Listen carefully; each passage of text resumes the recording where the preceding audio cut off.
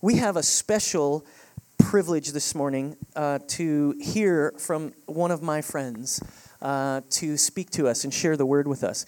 And so I want to give you sort of an intro. I want you to really begin to open your heart to receive what he has to say to us.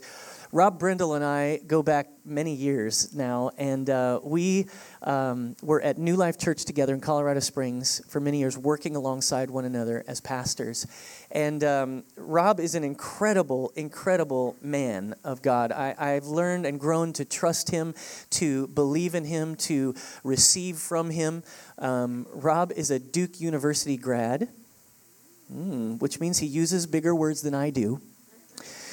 But you will find him a blessing. And he spent time in the military. You were a tank commander, as I recall it, a tank commander. And so he has all kinds of experiences. And then he worked at New Life for how many years? 10 years at New Life Church with me. And then he planted a church about 3 years ago. Was that right? Almost 3 years ago. Yeah. So he is planted Denver United. And so he is in Denver, and they are doing great work in the city of Denver. We were driving around yesterday a little bit in Austin and noticing the similarities in the way the South Austin feels like South Denver. And there was really very much some similarities in the people, in the architecture, in the way the city feels. And so they're doing great urban work in the city. Their church has grown from a handful of people 3 years ago to about 900 or 1,000 in attendance, which is an incredible thing. So something is really happening at Denver United. Now, I invited Rob, when we started our church, I invited some friends, some peers that I believed in, and some people that were older than me, peers and those who are older. We have 5 overseers in our church, and Rob is one of those overseers. And so even though he's younger than me by a few years, he is just a few years. And he is such a wonderful man of God that I believe in, that I receive from, that I trust. And so I've invited him to come, I'm really inviting all the overseers during this year of our first beginning year, where we're putting things in place and setting foundations. It's important for you to not only hear from me, it's important for you to hear from those who are my influences, those who are friends of mine, those who are really here to help us along in the journey and to be partners with us and part of our family. And so Rob is really part of our family, and I'm so grateful for that. And so I want you to open up your heart really wide, and I want you to receive what Jesus says through him, all right? And so would you just, everybody, big One Chapel welcome for Rob Brindle.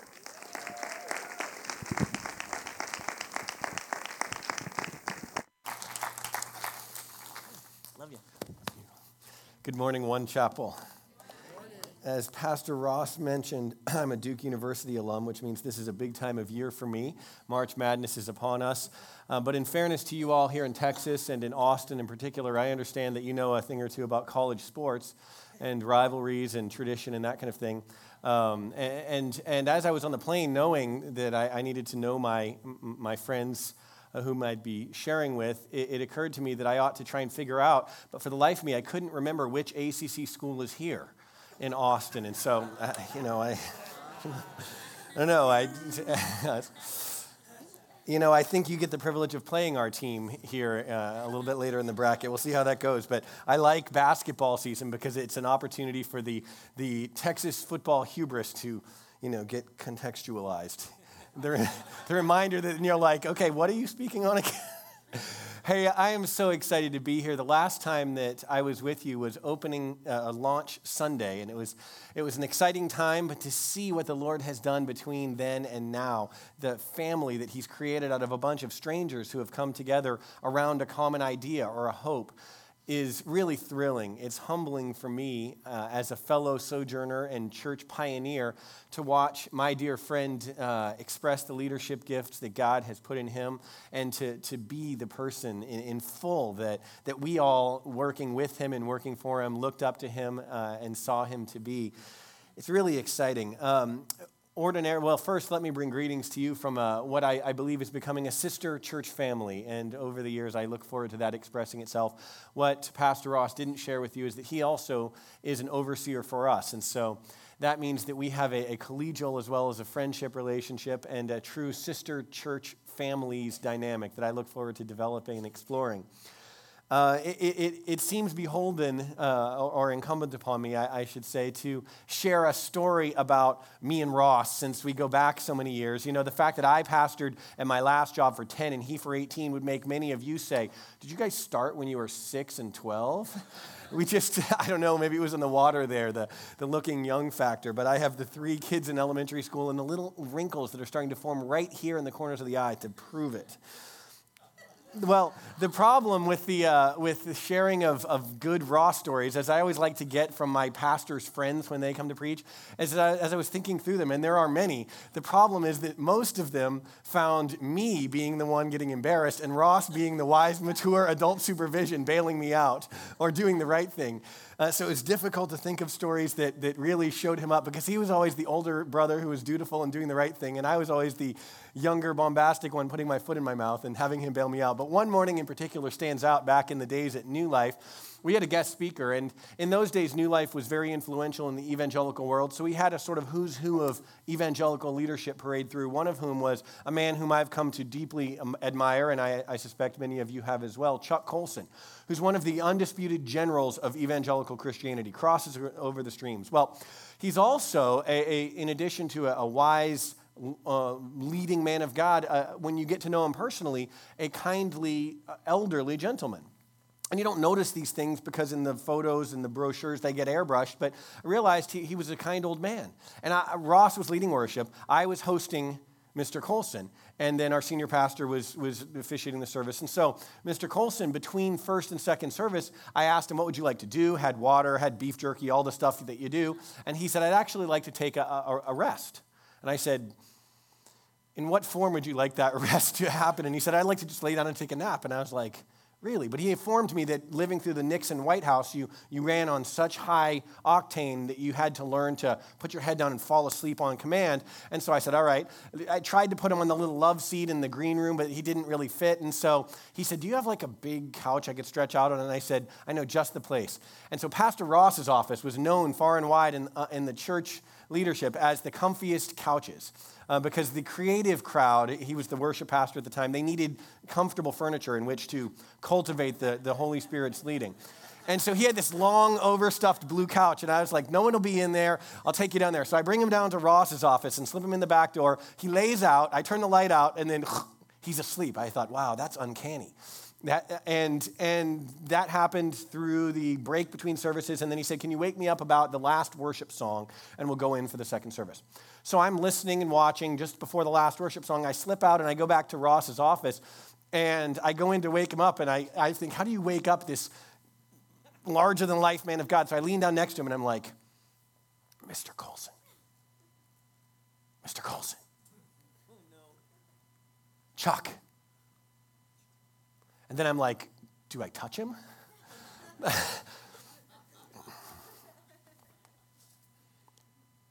Mr. Colson, hoping that he'll wake up before he realizes I was, rousting him.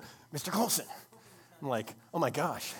So I start sweating at this point because the last worship song's wrapping up and I can't wake him up. And I'm like, Mr. Colson. And then all of a sudden it occurred to me, I'm like, oh my gosh, he's dead. And so I'm like, Mr. Colson. So then I go out of the office and I'm like, oh, this would happen to me when I'm hosting him. So then I'm like texting into the church. I'm like, keep going. I think he's dead. And they're all like, what? And so Ross is up there on the platform stalling and like doing this, keep going. And I'm like, shoot. So then the life safety come back and they all come in, they turn the lights on. And of course, it's like trying to tell the mechanic the noise your car's making. It never does it when you're with them. Well, the life safety guys come in and they turn the light on and he sits right up and goes, is it time? So we walk in and I walk in and Ross looks at me and goes, idiot, you can't take him anywhere. And it happened over and over. That was the sort of unfortunate story of my life. And years. It seems to me that in the traditions and liturgies of church across the spectrum, the time between Christmas and Easter is usually rich in church tradition. We talk a lot about the nuances of our theology and develop our church calendar teachings.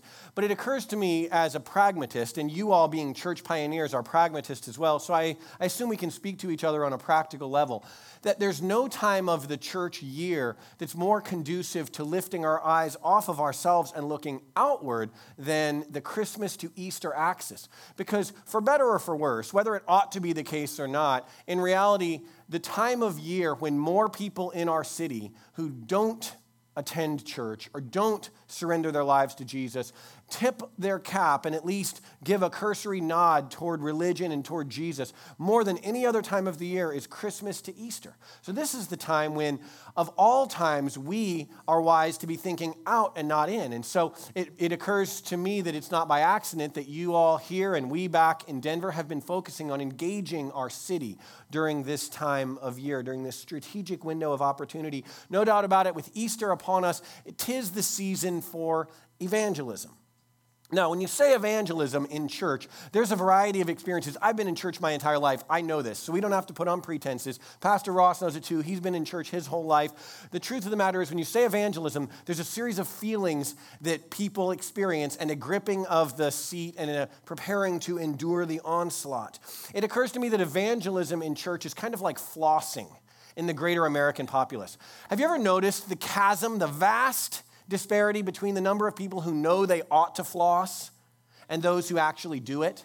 I'm convinced that the majority of us don't floss, and we don't floss not because of lack of understanding or lack of information. There's very few of us left whom the dental hygiene message hasn't reached. There's not many of us left in America who don't realize that flossing is good for our health and not to floss is at our own peril. We know it, and yet we don't do it. And so if I were to ask, and I will, how many of you know that, or how many of you don't know that flossing is a good thing? You're supposed to do it, right? And there's nobody. Now, I'm not going to ask you how many of you don't floss or how many of you do floss because I will make liars out of you. And you're like, we wouldn't lie, we're in church. Yes, you would. We all lie when it comes to flossing. The dentist says, have you been flossing? And we're like, yes. And what we mean is I flossed yesterday, so that I could tell the dentist a sort of truth, as if one flossing go-round is going to scrape away a year's worth of hard-to-reach plaque. You know, we all know it's not true, but we don't do it. And the reason we don't do it is because it doesn't feel good. It makes our gums bleed. It's distasteful.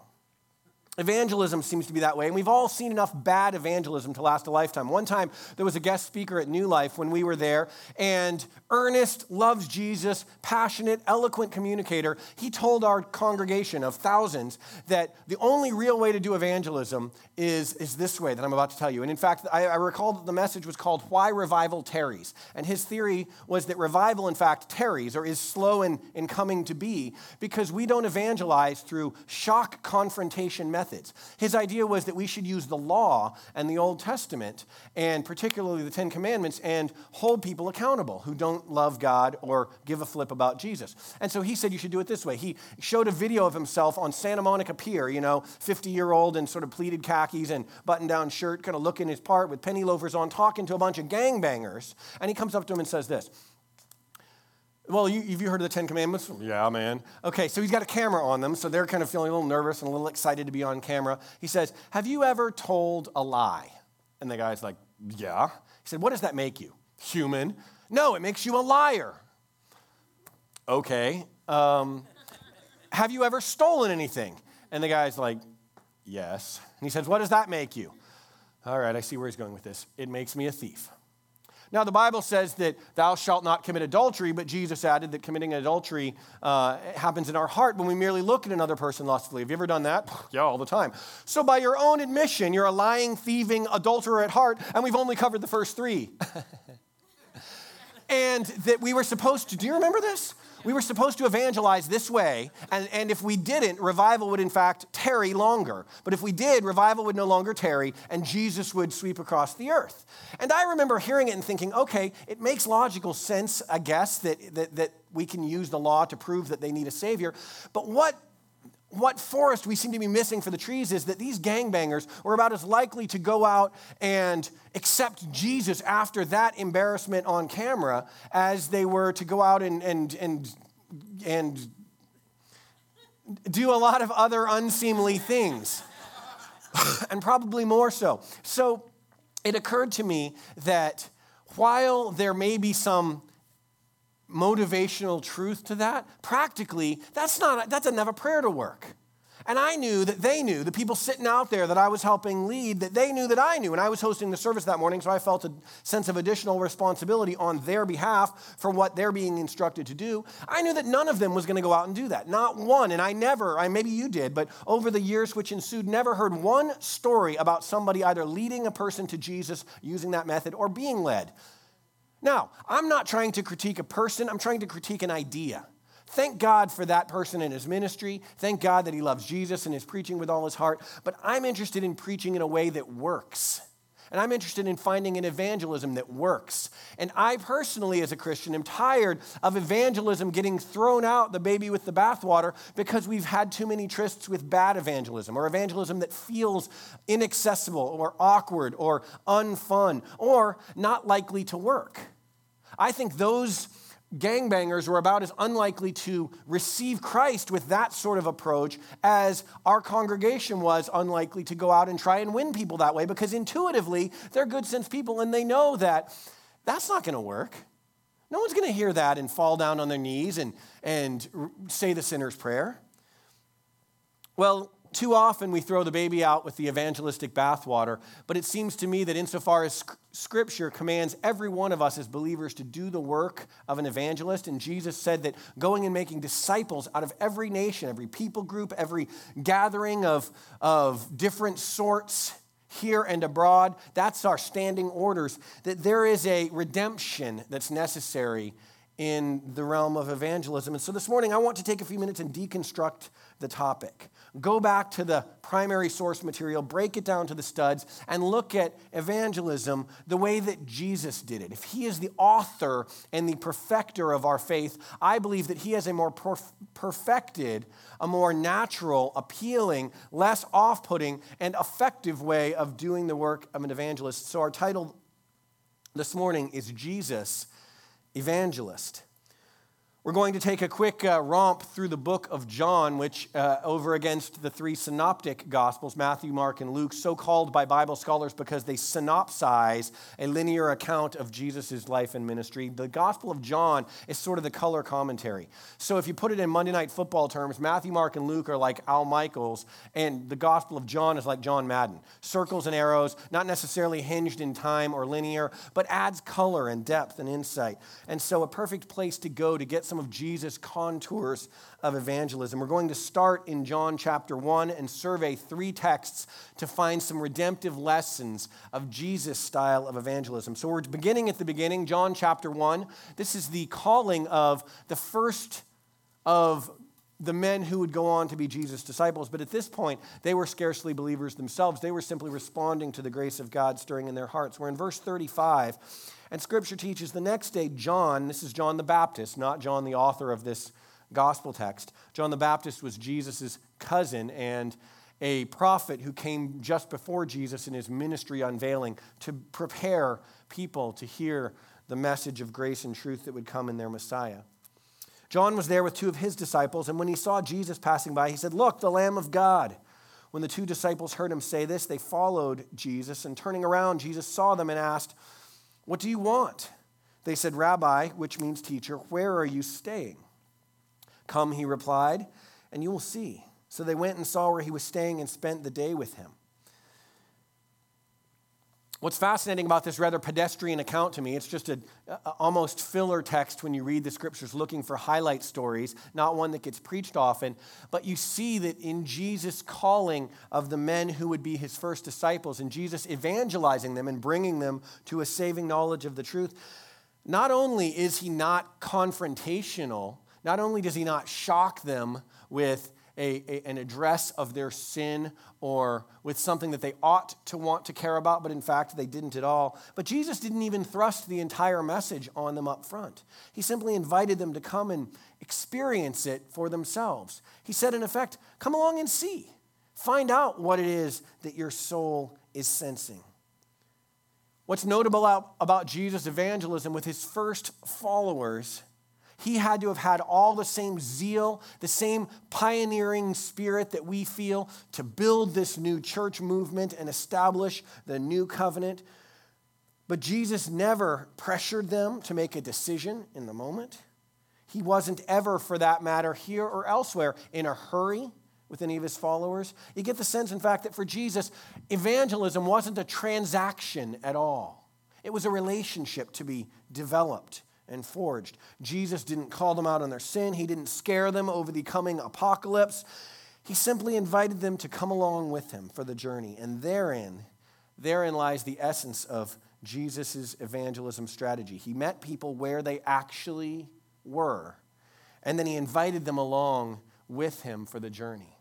And that seems obvious if it weren't so frequently not done. Jesus met people where they actually were. And it occurs to me that in ministry, we do one of two things every time. We either meet people where they are, or we meet them where we feel they ought to be. Now, we church leaders are infamous for meeting people where we think they ought to be, and then standing over them, wagging a finger down because they're not there yet. Jesus never did that.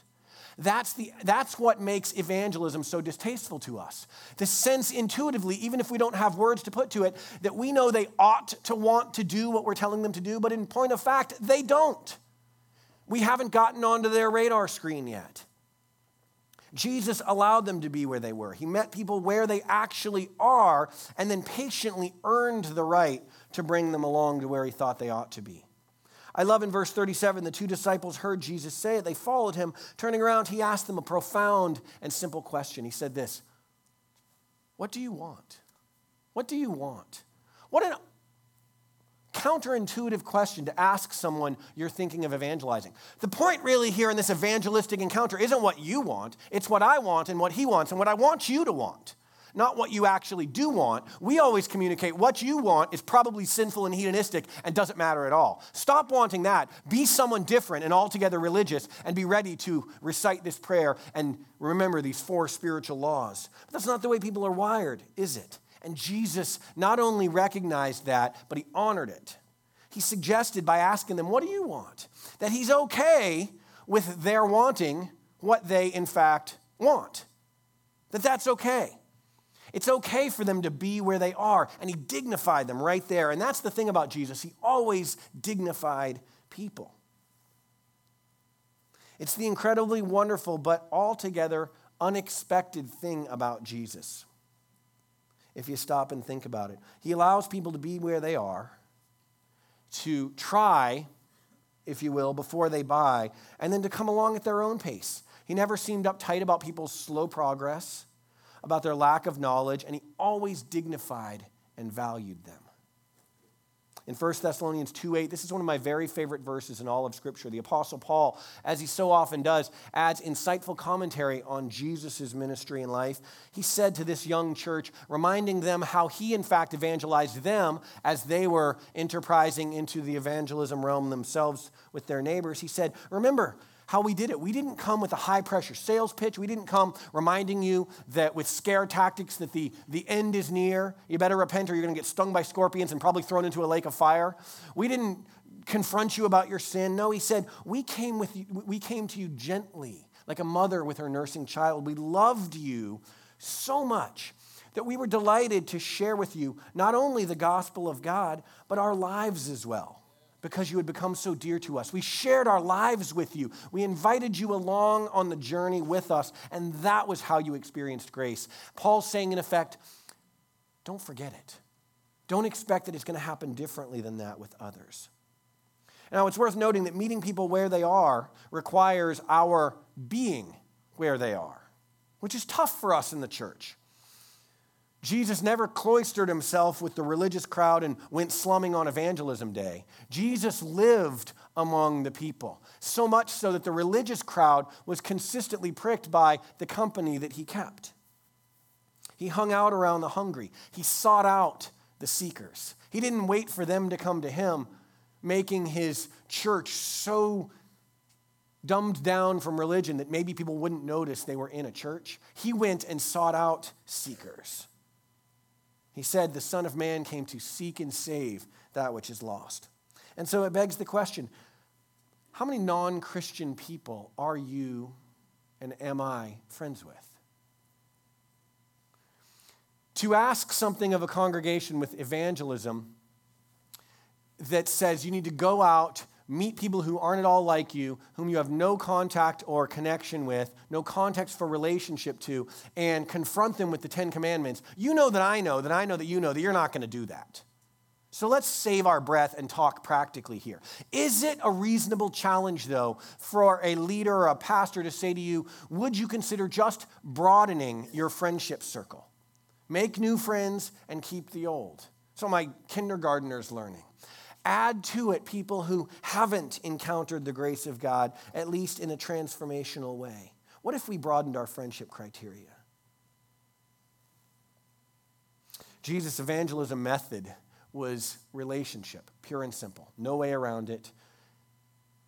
Going to church 51 weeks of the year, and on evangelism week going slumming and getting our game on and getting over the nervousness and awkwardness and boldly proclaiming some sort of truth as if people wanted to hear it or we'd earned the right to speak it is as ineffective as it is uncomfortable. So let's dispense with the nonsense and go about doing it in a way that A, works, and B, is conducive to the lives we live. That's why you're challenging your church to get out in the community, make friends with the people around you, and earn the right to speak to their lives is so the heart of Jesus. Okay, our next encounter, John chapter 8. So skip ahead a few pages in your Bible to John chapter 8. This is a familiar story for many of us who have been in church for a while. The teachers of the law, verse 3, and the Pharisees, that's kind of the religious establishment in first century Palestine, the people whose ministry Jesus came and sliced through. They brought to Jesus a woman who was caught in the act of adultery. And that was kind of the persona non grata of that day. The person caught in adultery was the person who was the emblem of sin. You know how we have our kind of pet sins in the evangelical 21st century world that we say are communicate tacitly are worse than other sins, even though we know they're not. This was that person in his day. So they made her stand up before the group and said to Jesus, "Teacher, this woman was caught in the act of adultery. Now, in the law, Moses commanded us to stone her. What do you say?" Of course, they're trying to trap Jesus, but Jesus' response elucidates his heartbeat for evangelism. Verse 7, they kept on questioning Jesus. He finally straightened up and said to them, "If any of you is without sin," in this famous saying, "let him be the first to throw a stone at her." And then later he asked her, "Woman, where'd they all go? Has no one condemned you?" "No one, sir," she said. "Then neither do I condemn you," Jesus declared. "Go and leave your life of sin." We looked first in the John 1 encounter at Jesus' method of evangelism, the way he went about it. Here in John 8, you see a glimpse of Jesus' message, the gospel he preached, the message he communicated. When I was 18 years old, I had a sports injury my senior year in high school, which debilitated me to the point that I couldn't do my customary summer job working in food service. And so I had to go out and seek a new way to earn money to go to college the next year. And I got a job selling encyclopedia sets door to door. And we did it not in the middle-class town where I lived, but in this sort of other side of the tracks town, one over. And we learned a high-pressure sales tack. And there was something, even though no one could have known all of the contours of the information age that was about to explode, there was something intuitive in most of us that suggested that 1976 was calling and they wanted the 26 volume sets back, that was a thing of the past. And that somehow all these were going to be on computers not too far from now. So it was a hard sell, selling $3,000 book sets to people that were struggling to feed their kids. And I felt really torn up about it, but I did it for a summer and I learned a valuable life lesson, and that is the pain and awkwardness of trying to sell something that people neither need nor want. So what do we do when we're trying to sell something they don't need or want? We resort to tactics. We resort to pressure and to manipulation and to clever rhetoric. Jesus amazingly, never seemed to have to twist people's arms. Even though in evangelism, we've all experienced that. And if we haven't, we've heard other people's horror stories and thought, I'm not doing that. We've all experienced that awkwardness of going out to sell something that people don't really want. And so we have to apply manipulation tactics or pressure or appeal to the apocalypse and the coming tribulation or something like that to try and make them care. Jesus never seemed to twist people's arms. He didn't have to because Jesus offered a gospel that people wanted. He offered a gospel that people wanted. So what was the gospel that Jesus preached? Too often we make this gospel into something that it's not at all. We end up selling something that isn't God's idea. We present another product entirely than the message that Jesus brought. It's easy in stories like this for us preachers to beat up on the Pharisees. The Pharisees are kind of the easy punching bag. But if you stop and think about it, more often than not, the Pharisees bear a more than passing resemblance to us.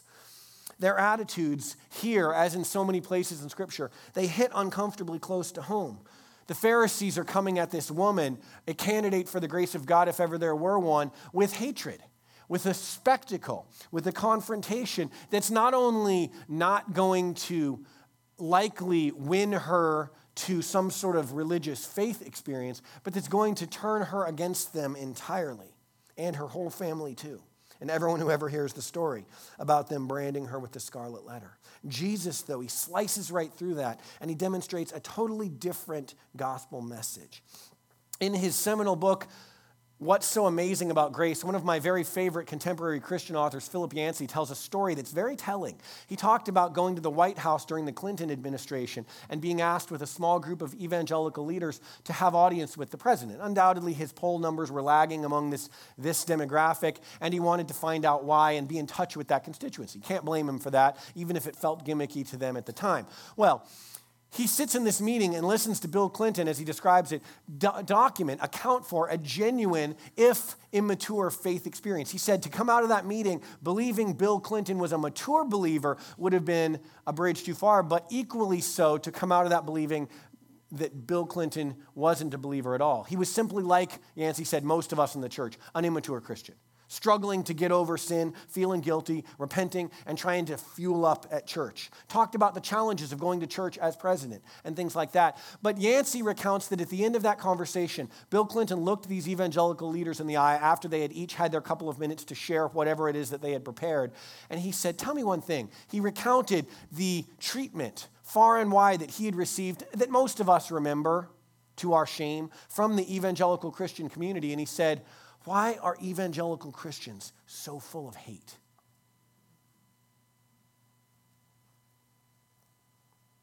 Here's the thing, Jesus, he was the friend of sinners, and too often we present ourselves as their enemy.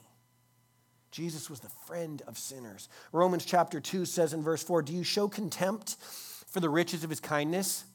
Do you judge people even as you weren't judged by God, Paul says in this passage? For the riches of his kindness, tolerance, and patience. Do you not realize, don't you remember, it's God's, what? Kindness that leads us to repentance. God's judgment doesn't lead people to repentance, and certainly our judgment doesn't either. It's his kindness that does. 2 Corinthians 5 in verse 18, the Apostle Paul says that the gospel of reconciliation is this in verse 19, that God was reconciling the world to himself in Christ, not counting men's sins against them. That's the essence of grace. And that's the message that Jesus preached. God's not counting your sins against you. That's good news because I don't know about you, but I don't need a theologian or a lifelong pastor to tell me the sin that's in my heart. And I didn't before I knew Christ and had a relationship with him. I know what's in me, and so do they. It's the prescription. It's the prescription for grace that they're lacking. And that's a message which their souls hunger and thirst to hear. If relationship is Jesus' method of evangelism, grace is his message. It's so simple. We are ambassadors, Paul says in that passage we just read. We are ambassadors of this message of grace. God's not counting people's sins against them. Why is it that that message, so simple, is so hard for us to communicate, even as it was so easy for us to receive?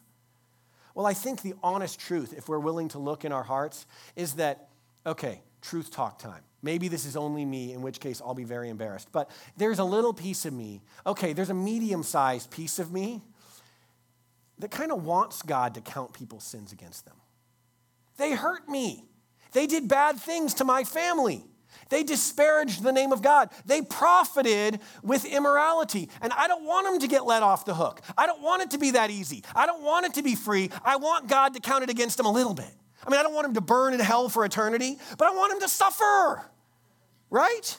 So we don't like grace because we want them to get what's coming to them. But by grace, we were saved through faith. By grace, the city of Austin is going to be saved as well, if they be saved at all. The gospel, everyone, it's good news.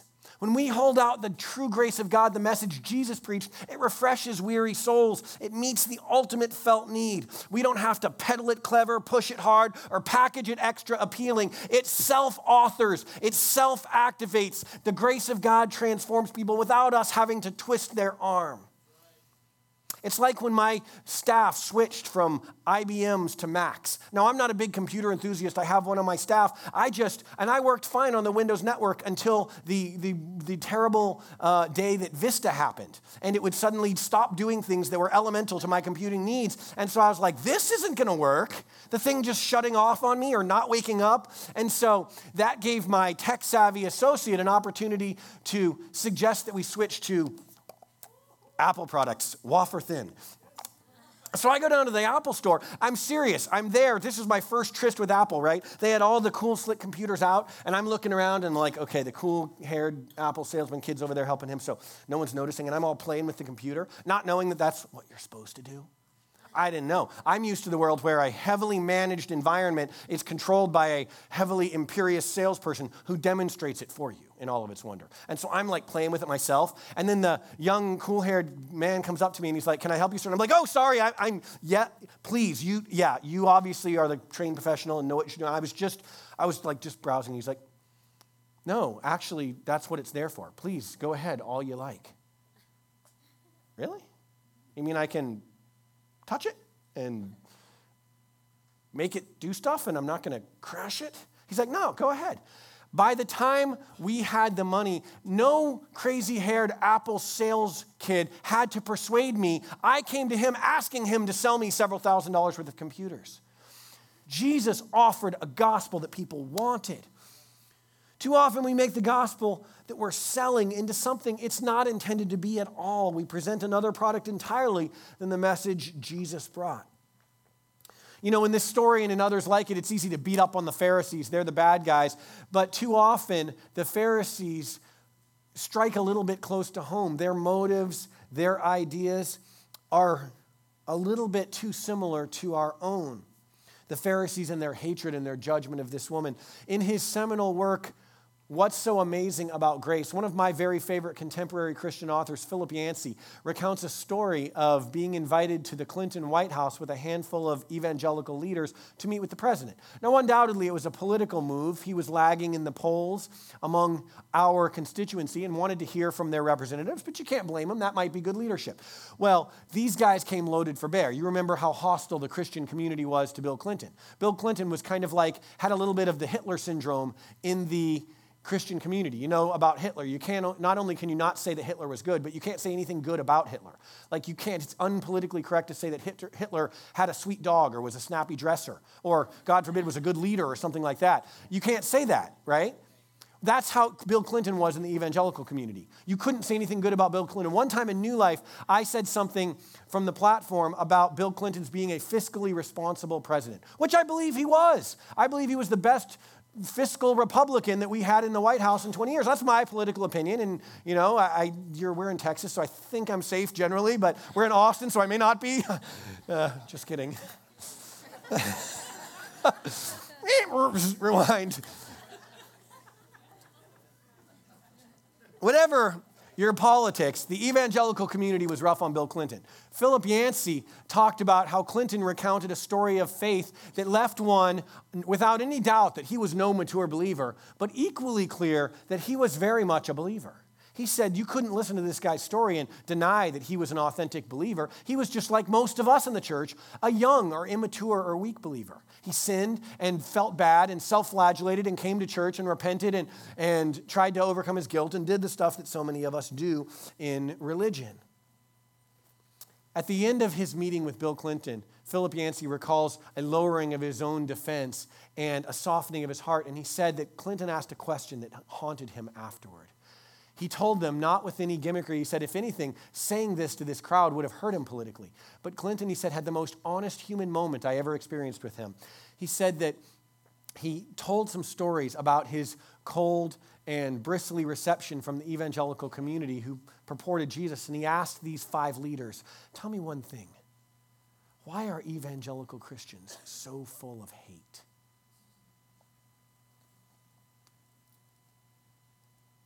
Too often, we find ourselves aligning with the Pharisees' ill-fated evangelistic methods, judgment, condescension, flat-out hatred. But the thing about Jesus is he was the friend of sinners.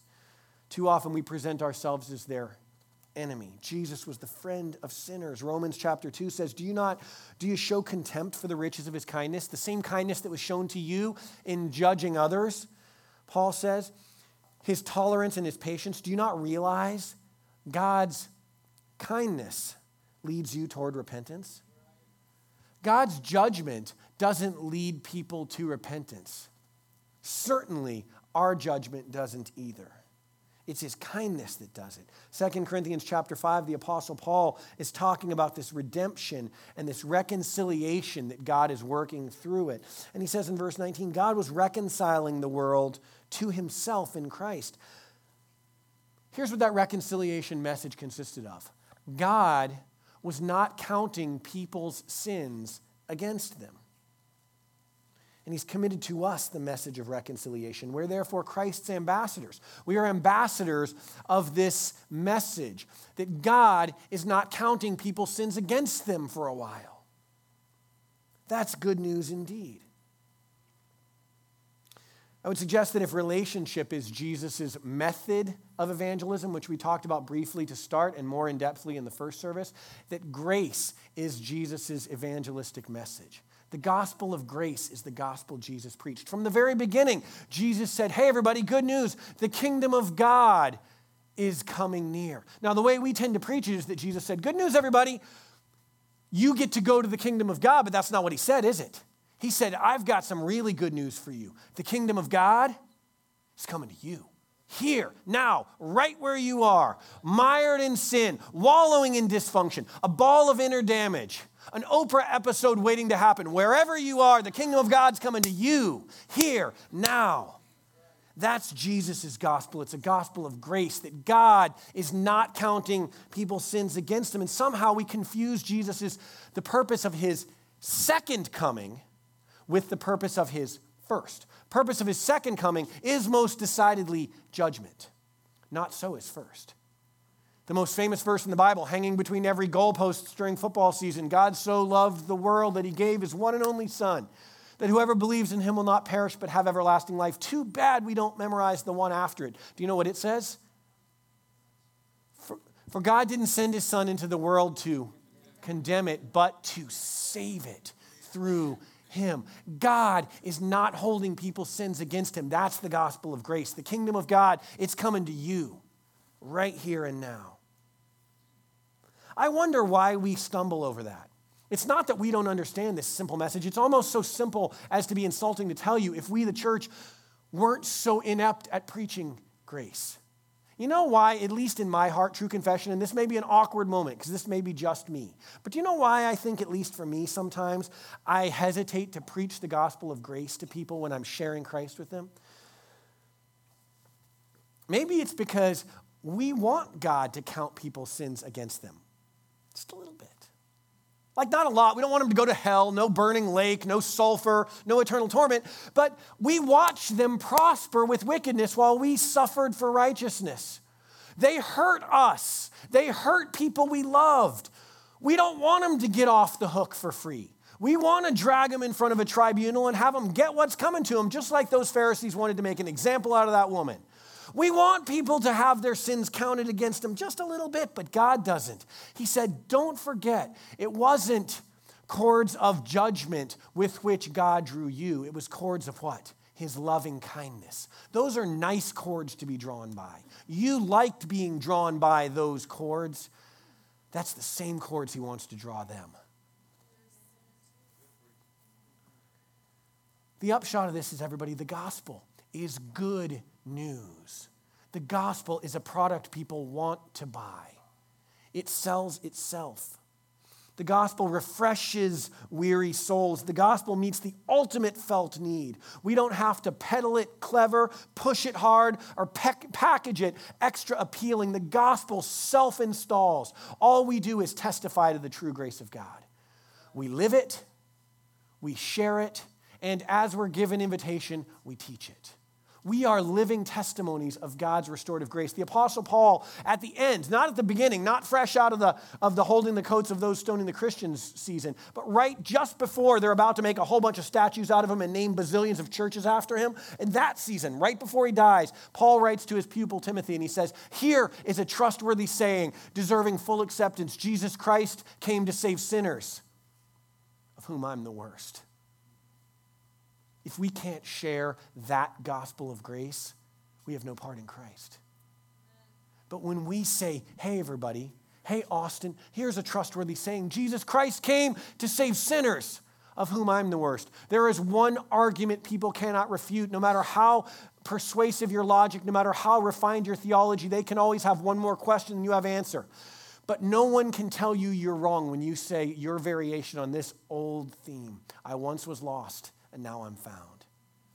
You can't tell me I'm wrong. You can't tell me my experience of redemption isn't true. I'm not telling you that I know anything you don't, and there's probably more questions and answers that I've got about this religion thing. But here's what I know.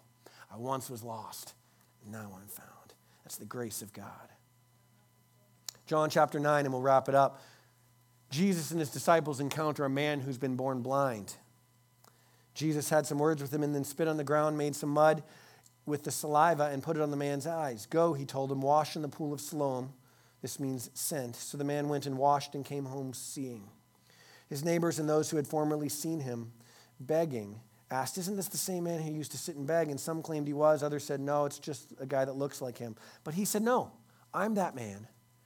How then were your eyes opened? They demanded. And he replied, this man they called Jesus. I don't know him from Adam, to be honest with you, but he made some mud of all things, and he put it on my eyes, and it was kind of gross, but he told me to go wash in Siloam, so I washed, and now I could see.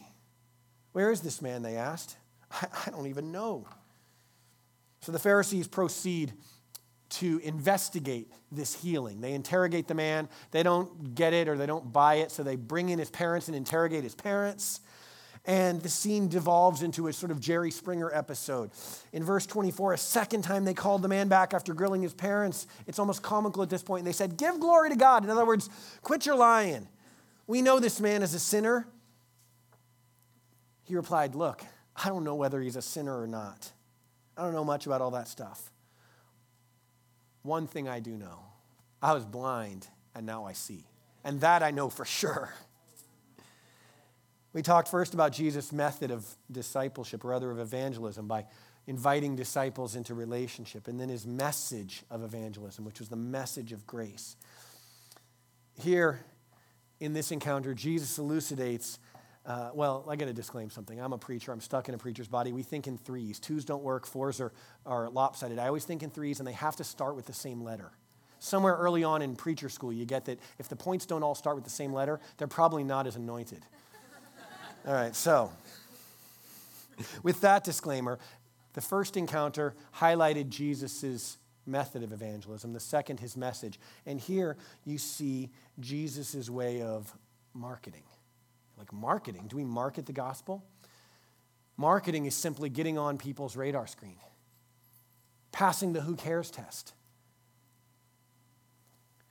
Jesus recognized that this gospel of grace, however powerful it was, is only as valuable as they feel the need for it. And so he got onto people's radar screen. He had a very simple and very powerful marketing method. Notice how Jesus got this guy to care. This guy who said, this man named Jesus, I don't even know of him, later on says, I think he's a prophet, and by the end says, tell me what to do, and I'll do it. Tell me what to believe, and I'll believe it. Jesus healed this man, and here's what you've got to see in this encounter. He healed the man before he had a clue about the gospel that Jesus came to preach. Jesus compelled people by demonstrating God's kindness and by doing it up front. So I understand you all have a special love for Whole Foods. Well, we share that in Colorado. It's this phenomenon that Denverites have taken to. It's like a grocery store, only more expensive. And with carts that are like grocery carts, only smaller, figuring that you obviously can't afford to fill up that grocery cart, so we'll just give you one that it won't seem so empty. And I like going there because my kids can push it around and they don't crash into the chips aisle with a little cart. And so I was there with my daughter in Whole Foods in Denver, and I went to the you know that wonderful, magical section in Whole Foods where they have the really expensive cheese?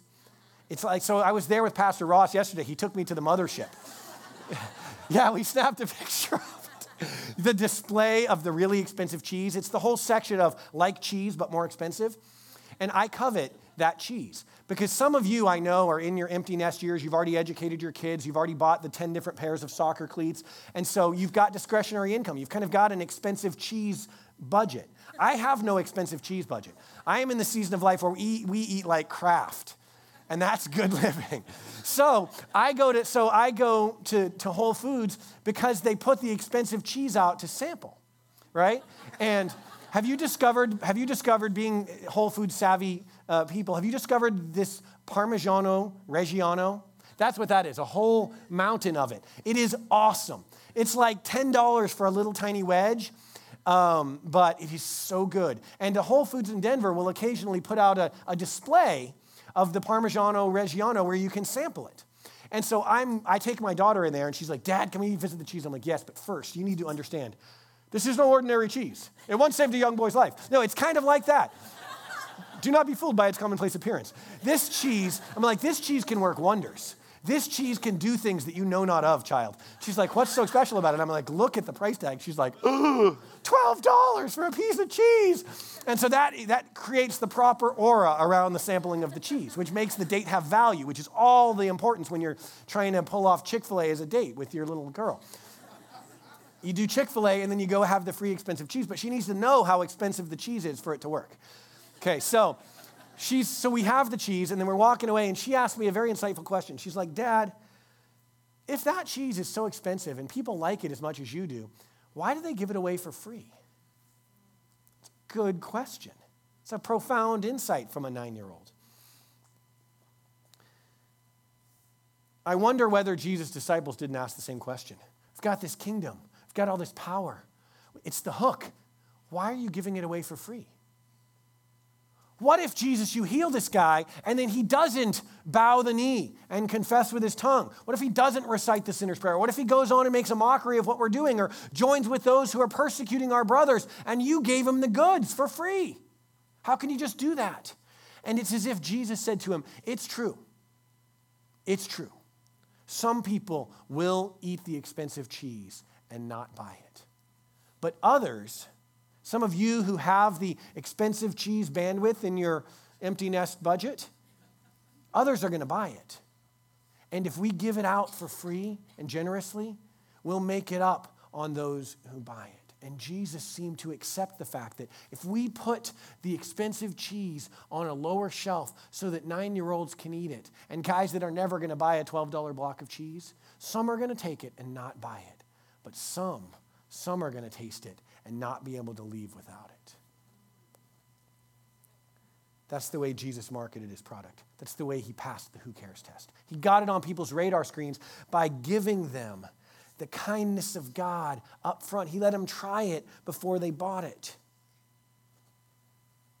1 Corinthians chapter 2 says, my message, Paul talking, was not wise or persuasive words, but it was a demonstration of the Spirit's power. You never forgot that, he reminded them. How do we do that? What does that look like? Simply extending care for the people that we're identifying on our relational radar screen, our neighbors, the people that we sit in cubes next to, the people we stand in line behind, the people we cheer on the sidelines alongside or during our kids' basketball games, the people in our world, extending God's kindness, demonstrating his compassion, reaching out. The thing about life, and it's sort of a dark cloud perspective, but it has a redemptive silver lining. Every one of us has our darkest day ahead of us. In the case of me and Pastor Ross, I sincerely hope we have our second darkest day ahead of us because we went through a really dark day. But every one of them out there in Austin who don't know Jesus, they have a low point in the up and down wave of life's experience coming. When we are there, we've earned relationship and we demonstrate God's care. When their wife is diagnosed with cancer, they lose their business and can't pay their electric bill.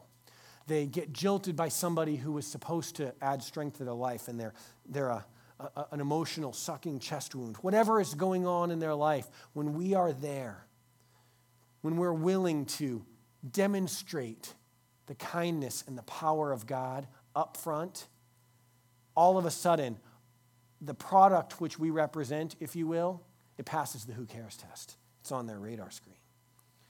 This man whom Jesus healed, in verse 24, after getting summoned back to God, back to the Pharisees, says, I don't know whether he's a sinner. I just know this. I was blind, and now I see. Jesus heard that the man had gotten thrown out in verse 35 and went and found him and said, do you believe in the Son of Man? The guy's like, who is he? Tell me so I may believe in him. In other words, you've earned equity with me. Brand trust is there. You got on my radar screen. I want what you're selling. Tell me what it is and where to find it. Jesus said, you've now seen him. In fact, he is the one speaking to you. The man says, Lord, I believe. And he worshiped. He became a disciple. When we meet people's felt need with the power and the grace of God, with his kindness and compassion, evangelism is like shooting fish in a barrel. It's easy. You don't have to persuade people to buy something they don't want. They're coming to you begging to buy it from you, just like this man with Jesus. All he did at this point was extend an invitation. He just extended an invitation. Hey, everybody, let me close by telling you this. It's an odd place to close, but it's important. Religion has taught us two lies. Religion has taught us two lies that debilitate our evangelism. One is that you have to be a super spiritual black belt to pray for somebody and have Jesus respond and see them healed. It's not true. Read the Bible. Read Jesus' life. It's just not true. Jesus said these signs will follow those who believe. Not those who believe and go to some day-long seminar to learn how to cast out a demon, though there's nothing wrong with that. He didn't say these signs will follow believers as long as they've gotten their double eagle rank in prayer ministry. Jesus said these signs will follow those who believe. Do you believe that if you lay hands on somebody and pray for them, if you take the risk to say, may I pray for you, that Jesus will intervene in their life, will heal their broken finances, will heal their broken relationships, will heal their broken life, their broken heart, and their broken body? Jesus isn't looking for people who have kung fu healing skills. He's looking for people who will take him at his word. When we meet people at their point of need and demonstrate God's compassion, the gospel preaches itself. All the inhibition's gone. The second lie that the church and religion have taught us is that people have to be believers. They have to have gone to 12-step discipleship seminars in order to get healed. It's just not true. Not only is the grace of God available to people who haven't experienced him yet, that's whom Jesus had in mind. He said the Son of Man didn't come to seek and save the found. He came to seek and save that which has been lost. Jesus desires that we manifest his compassion and his power by caring for the people in our community, the people he's put around us, the people in our lives that we've intentionally built relationships with. And then, at that point, as Jesus' love, compassion, and power become manifest in their lives, all it takes is an invitation. The gospel sells itself. Can I pray for you this morning? Heavenly Father, in the name of Jesus, I thank you for the good work you're doing among my friends here in this city. I thank you for your heart of compassion for the city of Austin. And Lord, we join our faith and say, rescue people in this city. Draw people to yourself with loving kindness. Reveal yourself through us. Let your church shine with your glory. Father, I pray that you would take the cares, the worries, the burdens of life that my friends brought into this room, and you would give them grace to cast them onto you so that they would in turn take your burden, which is easy and light. Lord, that they would shine in this city with the love of Jesus. Father, thank you for this church. Continue to establish your work here. May everything they put their hands to prosper, and every place they go be claimed for the kingdom of God. I thank you for them, and I bless them in the name of Jesus.